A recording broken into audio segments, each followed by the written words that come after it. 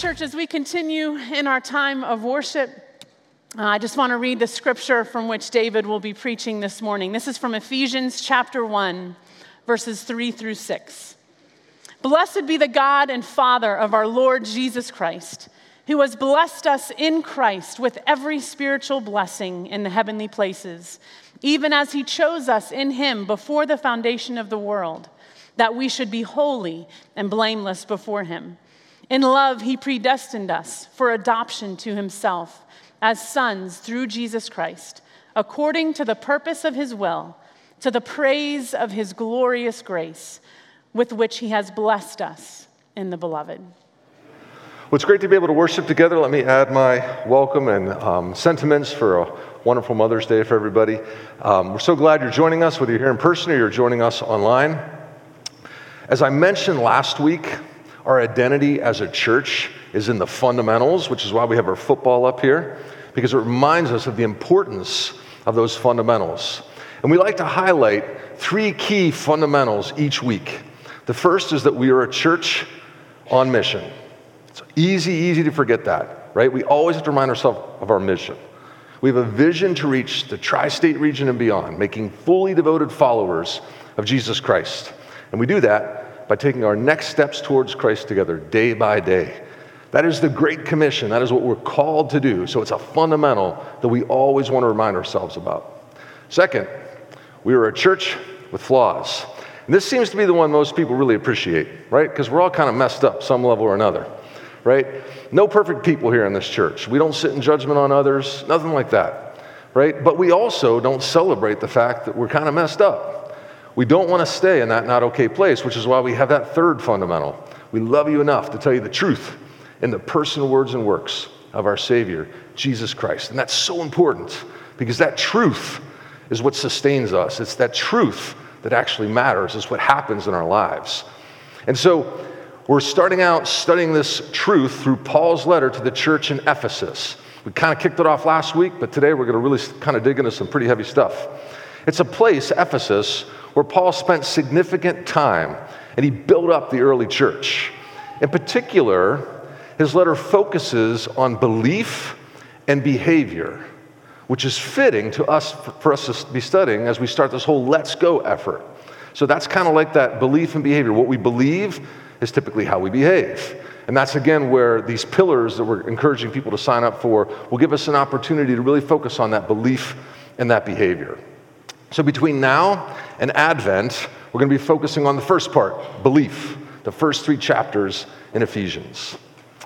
And as we learned last week, what we believe has significant implications for our identity, who we are, especially in Christ. And hopefully, we've all spent some time this past week reflecting on our tombstones, and especially those 3 questions that they cause us to consider. For example, our birth date encourages us to think about that question, where did I come from?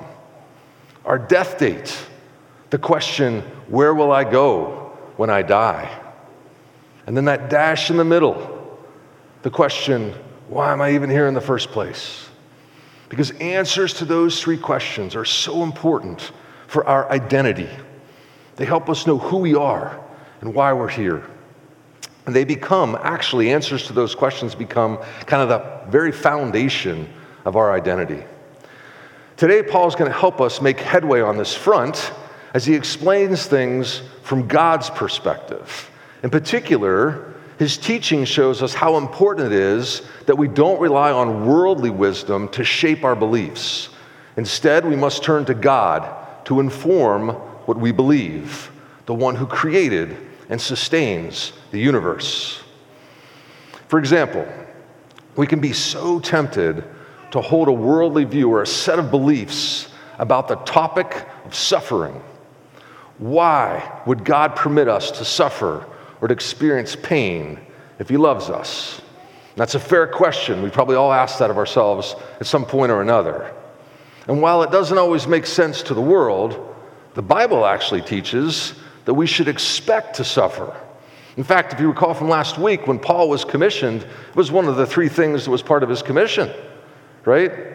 He was chosen by God to take the word of Jesus to the Jews, the Gentiles, and the Roman authorities, and he would get a chance to suffer for his sake. And despite all that, Paul has this amazing sense of joy and thanksgiving that we'll focus on here in just a minute. You see, God often uses suffering to accomplish his purposes, to build up our faith, and to deepen our dependence on him. But if our belief about suffering is not informed by God's truth, we won't approach it with the right heart. And that's why our belief must always be rooted in God's truth, because it comes from God, instead of being rooted in what is the so-called typical worldly wisdom that we tend to find ourselves subscribing to, especially when we spend so much time with the news and social media. So how do we seek God's truth? Well, the same way that the early church did. Two things: Scripture and the Holy Spirit. It has been said that Scripture is often lifeless or stale without the Holy Spirit, and the Holy Spirit is often silent without Scripture. And surely we've all experienced the dryness of mechanically reading through the Bible without the help of the Holy Spirit. And likewise, we've all struggled to discern the Holy Spirit's counsel and direction when we neglect to read Scripture. So you see, the Word of God and the Spirit of God, they go hand in hand. And that's why we must continually engage with both.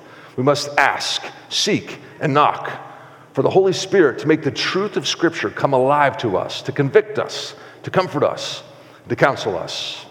And that's also what we must do as a church as we study Paul's letter to the believers in Ephesus, because it was inspired by the Holy Spirit, and it contains God's truth about what the church must believe and how it must behave. And God's word stands forever, so it applies every bit as much to us here in Beaver in the year 2022 as it did back then to the church in Ephesus. And as we set out on this journey, let's all agree to read it often, over and over again, day by day, with the help of the Holy Spirit. I would encourage you to find an app. There's tons of free apps out there that actually read Scripture to you. Maybe have it read to you while you're in the shower, you're getting ready for work in the morning. Just read it over and over again.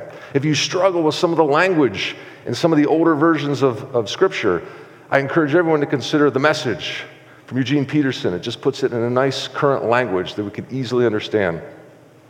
These truths that we find here will transform, shape, and define our identity in Christ. So today, we're going to cover verses 3 and 4. So Cammie read 3 through 6. We're going to do 3 and 4 today. We'll do 5 and 6 next week. And let's start with just verse 3. We're going to kind of break this apart a little bit.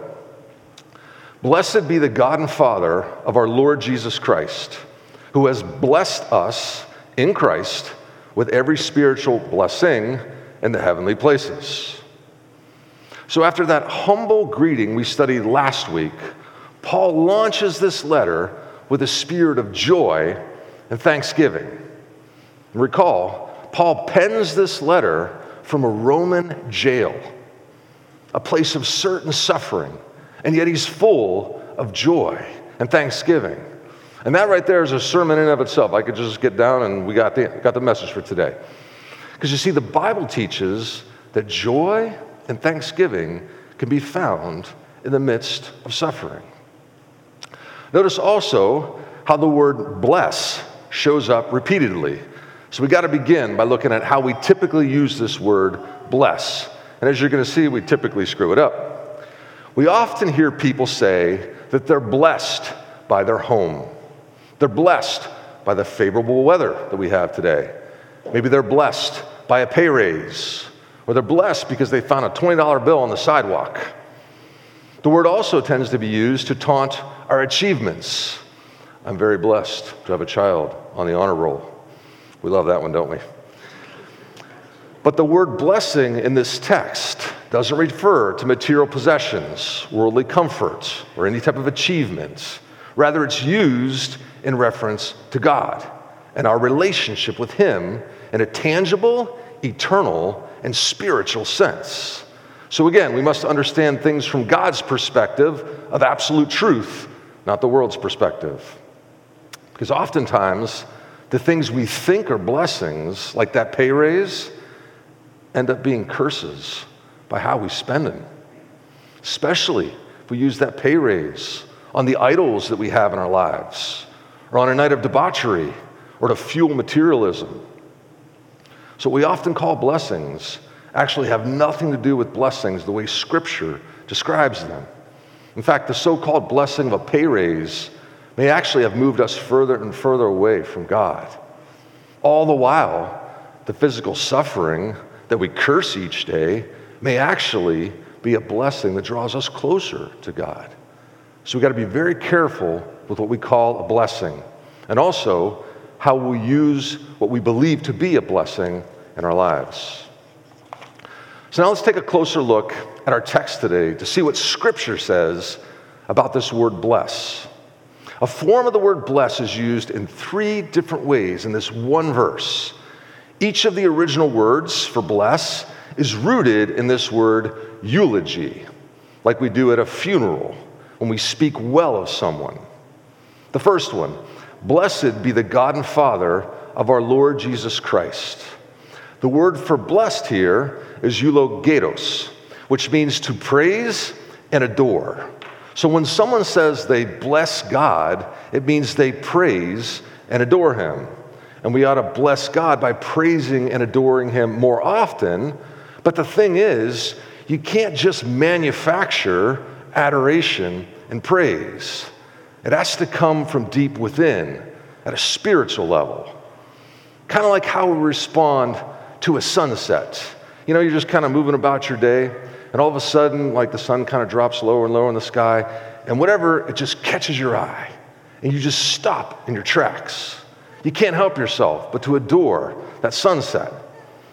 And even though Paul's imprisonment prevents him from enjoying God's grandeur through a sunset, he still praises and adores God.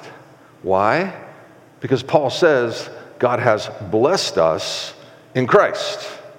So the adoration and praise that comes from deep within Paul's spirit here is a result of God blessing us in Christ. Now, the second use of the word blessing is eulogeo, which means prospered or favored from God. So Paul is blessing or praising and adoring God because God has prospered or favored him in Christ. So this blessing originates from Jesus because in Christ means that it is through him or by his agency that we are blessed. Being in Christ means we belong to him, and therefore he advocates for us. We're going to talk a whole lot more about being in Christ in a couple of weeks. In fact, we have 4 straight sermons in a row on it. It's such an important topic. And what's the favor that we receive? Well, it's receiving every spiritual blessing in the heavenly places. So this third use of the word blessing is eulogia, which means bounty from God. So these are bountiful blessings from the heavenly places in Christ that result from Jesus advocating on our behalf. And note the adjective for the blessing that Paul uses in this third case is the word spiritual. So it's a spiritual blessing. Just like we learned in the Sermon on the Mount when Jesus taught us to ask, seek, and knock for spiritual and heavenly blessings. We also saw Jesus use similar language in the Beatitudes. We studied that way back in August. And you'll recall, he gave us a series of 9 blessings. Notice how all the blessings in the second column up there are spiritual, are heavenly focused. Even that one, inherit the promised land, because you remember, inherit the earth, because you remember, that's all about the promised land. And the promised land refers to the kingdom of God. And notice the things that God blesses or favors. It says, blessed are the poor in spirit, those who mourn, the meek, those who hunger and thirst for righteousness, the merciful, the pure in heart, the peacemakers. Blessed are the persecuted, the reviled. In other words, blessed are the humble. Every one of those words up there speaks to this notion of humility. It's part of what's called the great reversal, where the proud will be scattered and the humble exalted. The first will be last, and the last will be first. You see, it's when we're humbled in a state of humility by both the reality of our sin and God's sovereign goodness that we are then granted access to these heavenly spiritual blessings.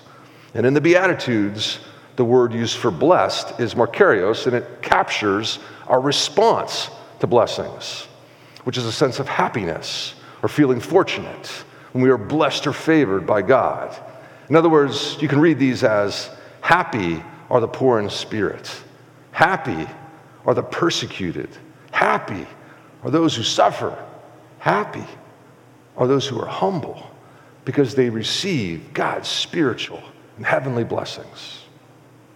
Now, there's one final distinction that John Piper makes that's worth mentioning with regard to Old Testament and New Testament blessings.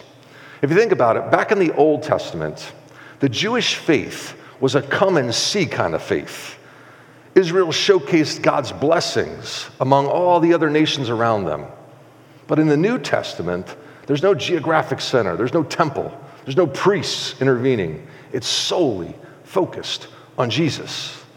So it's no longer and come and see how I've blessed my people kind of religion. It's a go into this world and show people how God has blessed you in Christ. That's the kind of a religion. And when we go into the world in response to the Great Commission, it tends to involve suffering. It may even cost us our life. It's perhaps why we're so hesitant to respond to the Great Commission, because there are real and tangible costs to it. But the blessings in Christ, both now and when we reach heaven, are so bountiful that they sustain us through any momentary suffering. That's why the emphasis in the New Testament isn't on earthly blessings. It's not on wealth. It's not on health. It's on Jesus and spiritual blessings. So to summarize, a blessing is a statement of praise and adoration for God's sovereign goodness. It's also a condition of being prospered or favored by God, receiving spiritual and kingdom bounty in Christ. Certainly, God's provision of our material needs is a blessing, and we must never take it for granted. But we also got to be really careful to guard against using those blessings in ways that actually separate us from God. The blessing that Paul extols here, these are all New Testament or New Covenant blessings, which include the new life in Christ. Being in Christ means we have access to every spiritual blessing in the heavenly realm, now and for eternity. So Paul's teaching here in Ephesians 1 gets our focus on the spiritual blessings we now have access to in Christ. Do you see how the gospel message isn't about worldly prosperity, as many people teach today? It's about kingdom prosperity. And then finally we note, as John writes in Revelation 14:13, blessed are the dead who die in the Lord. You see, even death is a blessing in Christ. The world doesn't teach that at all. It doesn't even know what to do with that. But born-again believers do, because they have died to their sins already and have been born again, baptized into a new life in Christ. And they know with full assurance that they'll receive a heavenly crown for all eternity when they die in Christ. So for the servants of Christ, by the will of God, even death is a blessing.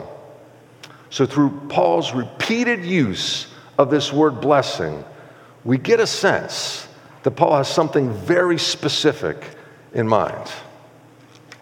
And we see it here in verse 4, where Paul explains what this blessing is. I broke it into two parts so we can see it more clearly.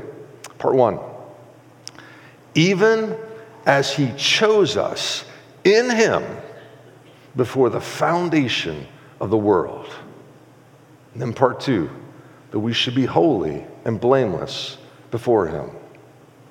Now don't zone out on me here. This is really, really important theology. Because this blessing that Paul is on about is because God has chosen us in Christ before he even created the world. Just take a minute, let that sink in. It's perhaps one of the most shocking teachings in all of Scripture, but it's in step with all that we've seen throughout our studies this past year, that God is always the first mover. He even chose us before he created us. You see, God chooses us. We don't choose him. That's the truth. And that, of course, flies in the face of the world's perspective, where we must earn our way in everything. But because God chose us before the foundation of the world, salvation is clearly not based on our merit. Can't be. And I realize it's tempting to reject this because it doesn't square with the world. May not even seem fair. But again, we must not establish our belief through the lens of the world. Our belief must be grounded in God's truth. And this is God's truth, that he chose his people in Christ, even before the foundation of the world. And we see this principle all throughout Scripture. God chose Abraham. He chose Moses. He chose David. Jesus chose his disciples. They didn't choose him. And as we learned last week through the story of Paul's conversion, Jesus even chose Paul, the most unlikely of subjects. God is always the first mover. He chooses his people, and then they respond to him in obedience. No doubt, this is a challenging teaching, one we must all probably spend some significant time with. But if you read your Bible, you're going to find it over and over again. It's just not an option to dismiss the doctrine of election. This teaching is reinforced more than 100 times throughout the entirety of Scripture. It's in the Old Testament and New Testament alike. So let's just check out a couple of them. From Colossians, it says, "Put on then as God's chosen ones." In Romans, there is a remnant chosen by grace. In Deuteronomy, the Lord your God has chosen you to be a people for his treasured possession out of all the peoples who are on the face of this earth.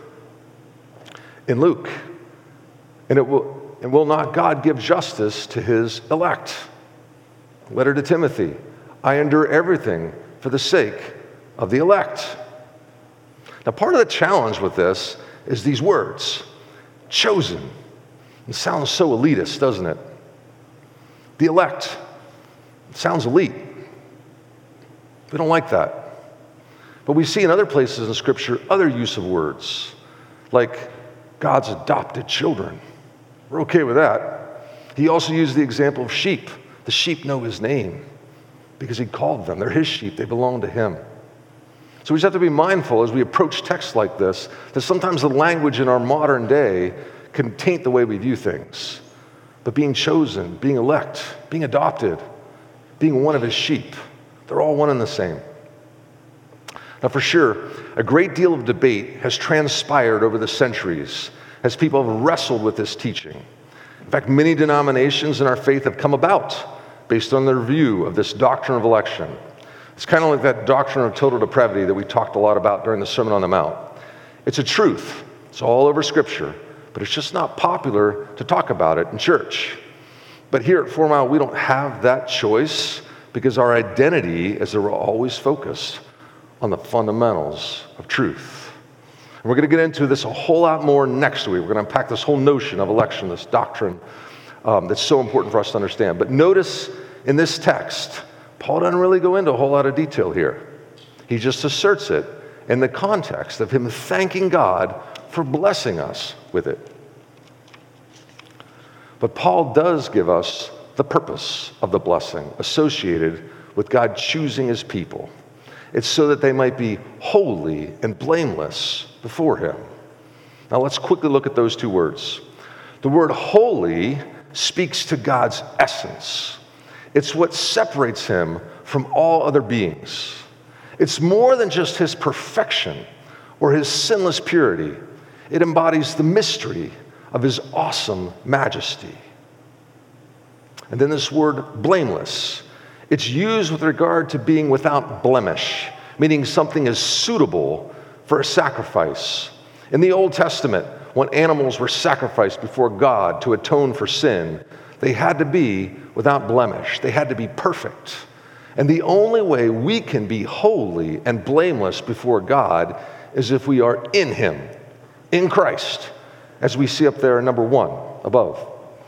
And that is such an important point for us to close on today, because God's essence is holiness. We can only be in His presence if we too are holy, blameless before Him. But of course, we're all sinners, so we simply aren't blameless before God, and therefore we can't be in His presence, which is why before the beginning of time, God chose His people in Christ, because only Jesus is blameless, the perfect Lamb who is able to atone for our sins. So we can now stand blameless before God because Jesus took our place. He bore the costs of our sins in His death. And by washing us in His atoning blood, we are blessed beyond measure with the bounty of heaven. So I realize this truth may be the first time that some of us in here have confronted it. And it can be a lot to take in. So my prayer this week is that God will tend to us on this matter, that He would grant us the time we need this next week to allow our emotions to catch up with the truth of Paul's words by the help of the Holy Spirit. Then we'll come back next week and we'll unpack it some more, to include how the Bible tells us that we can know for sure if we are among God's chosen, if we are among the elect, His adopted children, part of the flock of His sheep. Let's pray.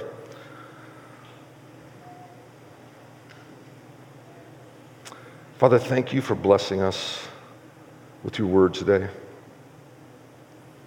Holy Spirit, would You counsel, comfort, and convict us of the truth in these words. May they be to us the foundation of our belief. Thank You for being the first mover, for choosing Your people out of love and sending Your Son to save us. It's in His name we pray. Amen.